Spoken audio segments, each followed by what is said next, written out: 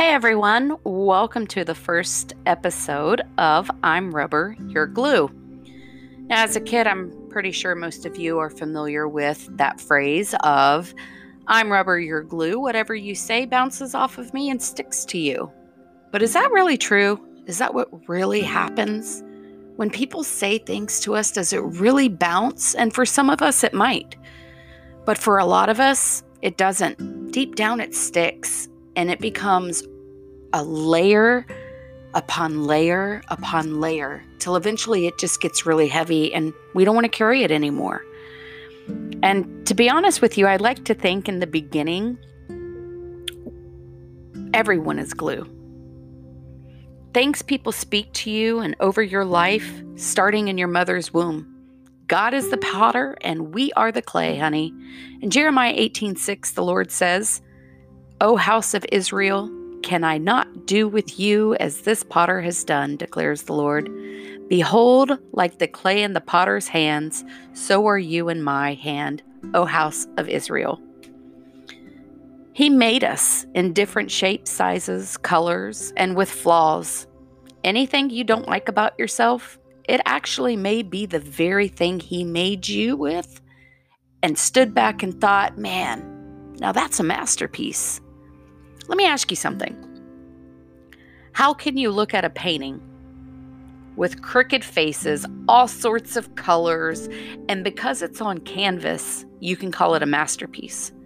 But yet you see something unique about somebody else and forbid it is someone of another race other than your own, and you think it's horrible, or you have your own nasty thoughts, picking them apart piece by piece. Listen, anyone can paint something on canvas and claim it to be a masterpiece, but have you ever tried making a human? I don't mean like making a baby. Come on, people. Let's keep it clean here. I mean creating an actual living, breathing from dust human. No? Huh? Okay. Have you ever tried pottery? There may be a few.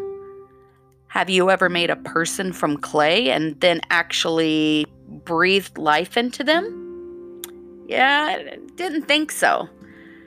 Every single person, every single one of us, God made, and we're all masterpieces, honey. It's hard at times to even try and understand the works of God. Ecclesiastes 11:5 says, as you do not know the way of the Spirit comes into the bones in the womb of a woman with child, so you do not know the work of God who makes everything. So now we know that God made us to be masterpieces.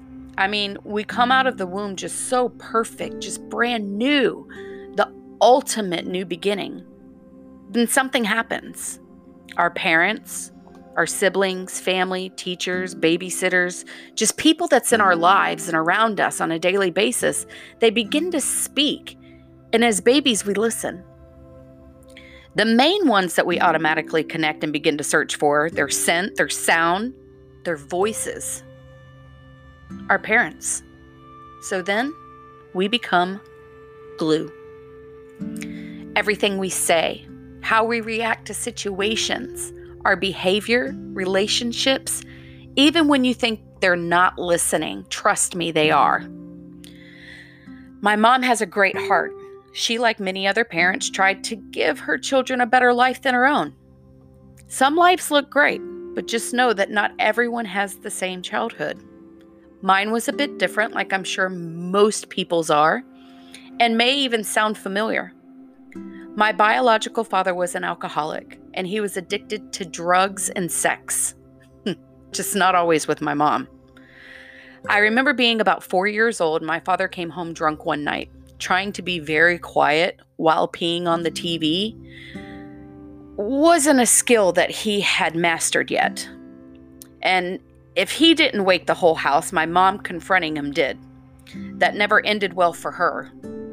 And it would always turn into my older sister of just 5 years older than me, trying to protect me from seeing the things that he would do to her. My sister took on the responsibility at that age that led her to always feel the pressure to control, protect, be on like defense, And she just took on so much of that heaviness. The heaviness of those burdens actually drove her into certain places. The same chains that held my father down had now carried over and stuck to one of his children. But that's her story to tell. It is not mine. In my years growing up, I saw so much anger, resentment, manipulation. Those are just a few to name. All of these things began to stick to me. Some even transferred from my mom that she got from generations before her. My mom stood up one day and finally walked out, having to restart and rebuild with 2 kids. Not realizing that she had things stuck on her that would follow, she remarried who I now call Dad. He had been through some things in his own life, like most of us have. And at one point, he was saved through an encounter of his own with the Lord and actually tried his best to lead us with God in mind. Now, I could go into the craziness of my childhood in detail, but that's a whole nother podcast. But when I was probably about 9 or 10 years old, I began to dream just some crazy things or just know things deep down inside my gut, and I didn't know how. It was hard to explain, but I always had this feeling of something more. My mom would tell me stories from her childhood that was similar. With her and my dad trying to do what was best for their family, our church and religion did not necessarily agree with it. I was told that what I had was not from God, and it was evil and witchcraft. Witchcraft? I mean, I've seen movies, but seriously, witchcraft? It's real? Little did I know it is real, and little did my parents know that they had rejected me with religion, even though they felt it was the right thing by using God. But I was glue. It stuck. That is when I felt rejection by what I thought at the time was God. The enemy began to creep in my head and tell me that God was not in me.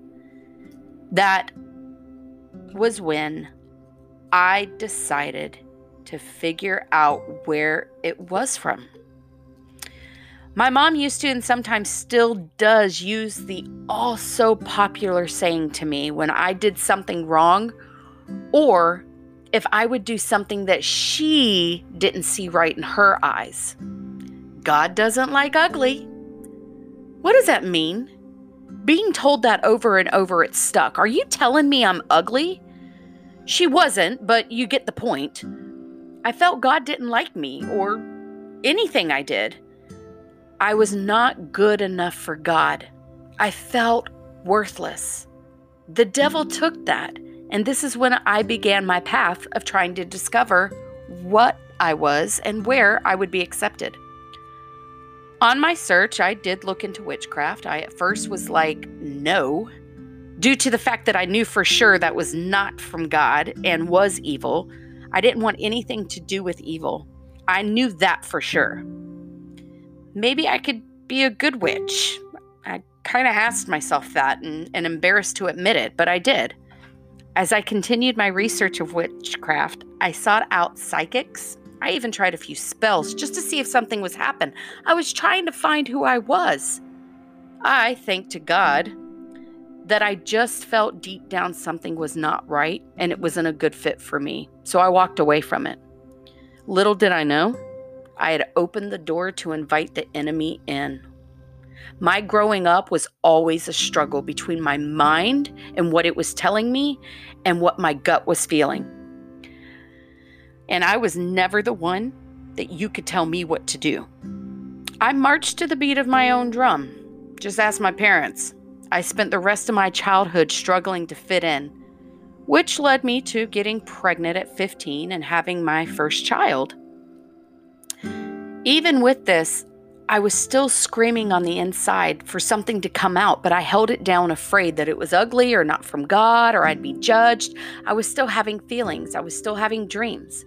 I ended up pushing it so far down that I eventually stopped hearing it. So the enemy became louder. That's when sickness sank in.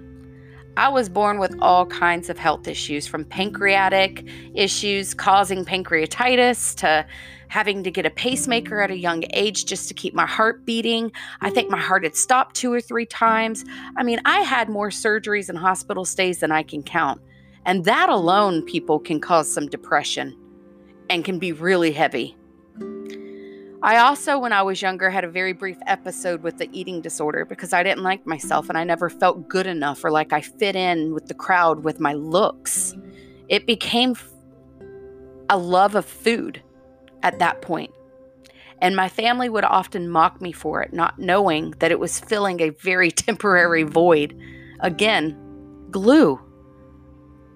After layers and layers of glue began to pile up, such as fear, worry, depression, postpartum depression, which is so real, illnesses, sicknesses. I mean, I have the dream body for a hypochondriac, people.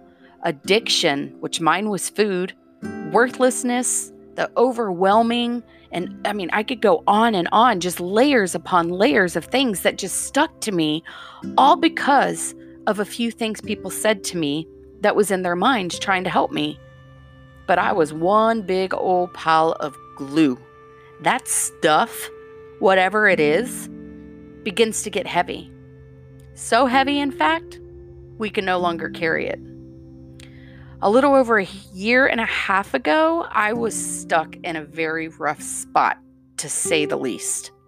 From the outside, I had 2 successful businesses that made some money, like lots of money, that provided a grand historical home, vacations every few weeks, new clothes, toys for my kids, and more. I will say that I was never too stingy with my money. I gave when I saw somebody who was in need, or as I felt led to. If you looked at my social media pages, I was on top of the world and living the dream. The thing was, unless you could look inside my head, you couldn't see that I hated my life and myself. I was overwhelmed. I was tired. I was sick all the time. And the only way to even see my family together was to leave and escape on a vacation.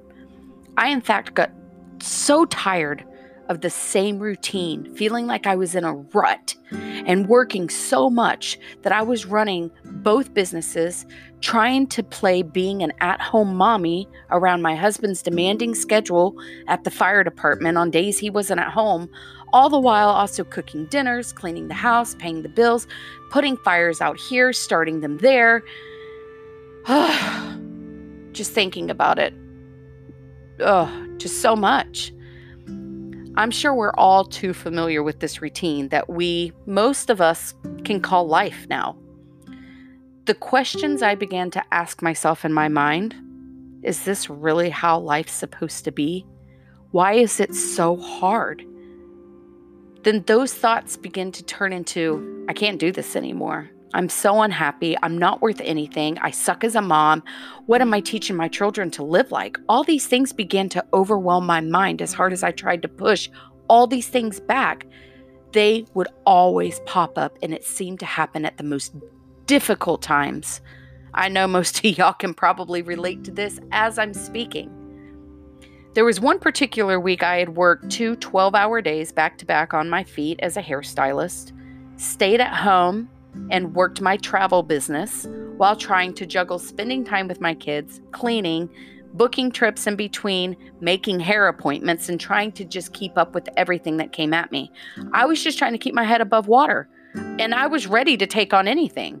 I just knew I could do it until I couldn't anymore. Everyone has their breaking point, and some may reach theirs before others, but mine, it hit me hard. Isaiah 43:2 says, "When you pass through the waters, I will be with you, and through the rivers, they shall not overwhelm you. When you walk through fire, you shall not be burned, and the flame shall not consume you."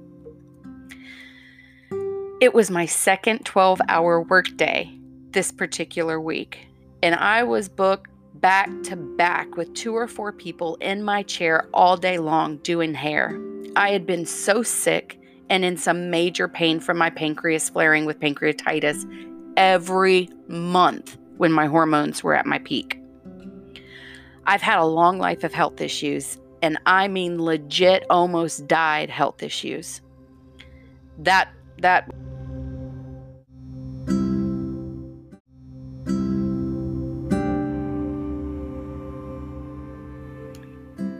right there will just have to be another episode, because that'll just take too long. I mean, I was on my feet all day. I was so tired and I had no time to eat, drink, or anything, which was by my own ignorance and doing. I finished my last client around 10 p.m. that evening, and I knew I had to go back home. I still had to book 2 trips that I had quoted in between hair appointments that day, and I just sat and cried in the middle of the salon.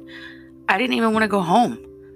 I knew when I walked in the door in exhaustion. The kids would just come running and screaming, and not that I didn't love my kids, it was just I'd walk into a mess. And I had one small ounce of hope left that no, it's after 10 p.m. on a weeknight. Surely my husband has my kids in bed and dinner's been cooked and yada, yada, yada. Well, as I cried all the way home, with the overwhelming hit of the thoughts that just kept hitting me harder and harder, no matter how much I asked God to make it go away, the thoughts just took over me.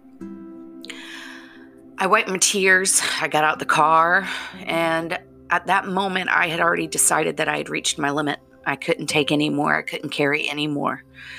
I walked in the house, and as I thought, the kids were running wild, screaming, fighting. Dogs are barking. My husband has no dinner ready at 10:30 at night, and I was done. I said nothing to him, walked right past him. I hugged my children really tightly, and I kissed them, and I told him I was going to take a shower. I went into my closet and pulled out an old box of pain meds, where some even dated back to like 1996. I was never really one who liked taking them. I was a person that needed control, and I felt like they took that from me. So I just, for some reason, felt the need to prove something by keeping them so I wouldn't be judged for my illness, because in this day and time, people would be like, oh, you're faking it just to get pain meds. Well, I didn't like taking pain meds. That wasn't the issue. I was legit sick. So I went in the bathroom, I locked the door, opened the box, and I chose my poison. I grabbed my phone first because I had heard it go off with a text message from a friend. Hey girl, how are ya? I replied by sending a picture of the tears streaming down my face and telling her I was done. But the only reason I was sending the text to her was to tell her to make sure my kids know that I tried and that I love them and it was not their fault. I had to make sure somebody told them that. So after that, I turned my phone off so she couldn't message me back or call me, and I proceeded to open the medicine bottle filled with about 13 of the 15 Dilaudid pills and put it to my mouth. And I started with them like just as they were touching my tongue, and I went to go swallow them. I was going to start with one bottle and just continue going until I fell asleep. I knew I just wanted to go to sleep and never wake up again. I did not want to write a note. I did not want to scream for help. I was done. I didn't want anybody to stop me. I knew it would be quiet and that my husband would find me and it would just look like I was sleeping. And just as the first pill hit my tongue, I heard my husband as clear as day say, Casey, stop. It was so loud in my mind that it's like startled me. I jolted. The pills went out of the medicine bottle everywhere. The one that touched my tongue fell out my mouth. Like, I didn't know how he made it in a very small bathroom where I didn't see anybody. So I figured maybe he was on the other side of the door I was leaning against. I opened the door. Nobody was there. So I shut the door and I sat just confused with tears just coming down my face, and I'm trying to hold back the ugly cry sound because I don't want anybody to know what I'm doing. And as I began to search my thoughts, I heard a voice, and this time I knew it wasn't my husband. It was God. And he said to me that night on that bathroom floor that I was meant to live and to not give up. He said, I am worth it, and for me to get up. I felt this amazing love and peace just come over me. And that moment, began my year of war with good and evil. I knew what I experienced was an encounter with God at that time. There was no doubt in my mind. I began to press into it more. I wanted to know more about God and Jesus and dig to find out why I was so special that he would stop me from actually killing myself, all like, I interrupt the regularly scheduled program to announce, dun dun dun, that you shall live. It was actually way more heartfelt than that, but I figured it was worth looking into. Little did I know that hearing and choosing God over the plans the devil had for me would cause a major war over my life. I didn't tell anyone what had happened except my friend. And I had texted Edge, she ended up almost coming over to my house. But I vented to her, I ugly cried to her, I told her about my encounter, and we prayed together. She said she prayed so hard to the Lord to intervene, and I knew that her prayers reached him, along with there was a purpose for me. I just knew something. I just didn't know what. So little old me, I started the next day like, okay, it's going to be amazing. God kept me alive. I have a purpose. I'm worth something. I must be something special, and he'll just take it from here. It's never that easy, guys. Warfare is so real. In 2 Corinthians 10:4, it states in the ESV translation, "For the weapons of our warfare are not from flesh, but have the divine power to destroy strongholds." Paul here was kind of describing that we don't fight in the flesh of our warfare, but rather in the spirit. Our weapons against the enemy and his strongholds, which is anything that's holding you down, any of those layers that have stuck to you that's heavy for you to carry.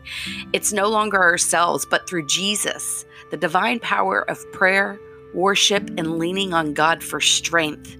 And in my next episode, I'm going to go into more detail about my warfare and what God led me to get through it. There is hope, people. You can get through it.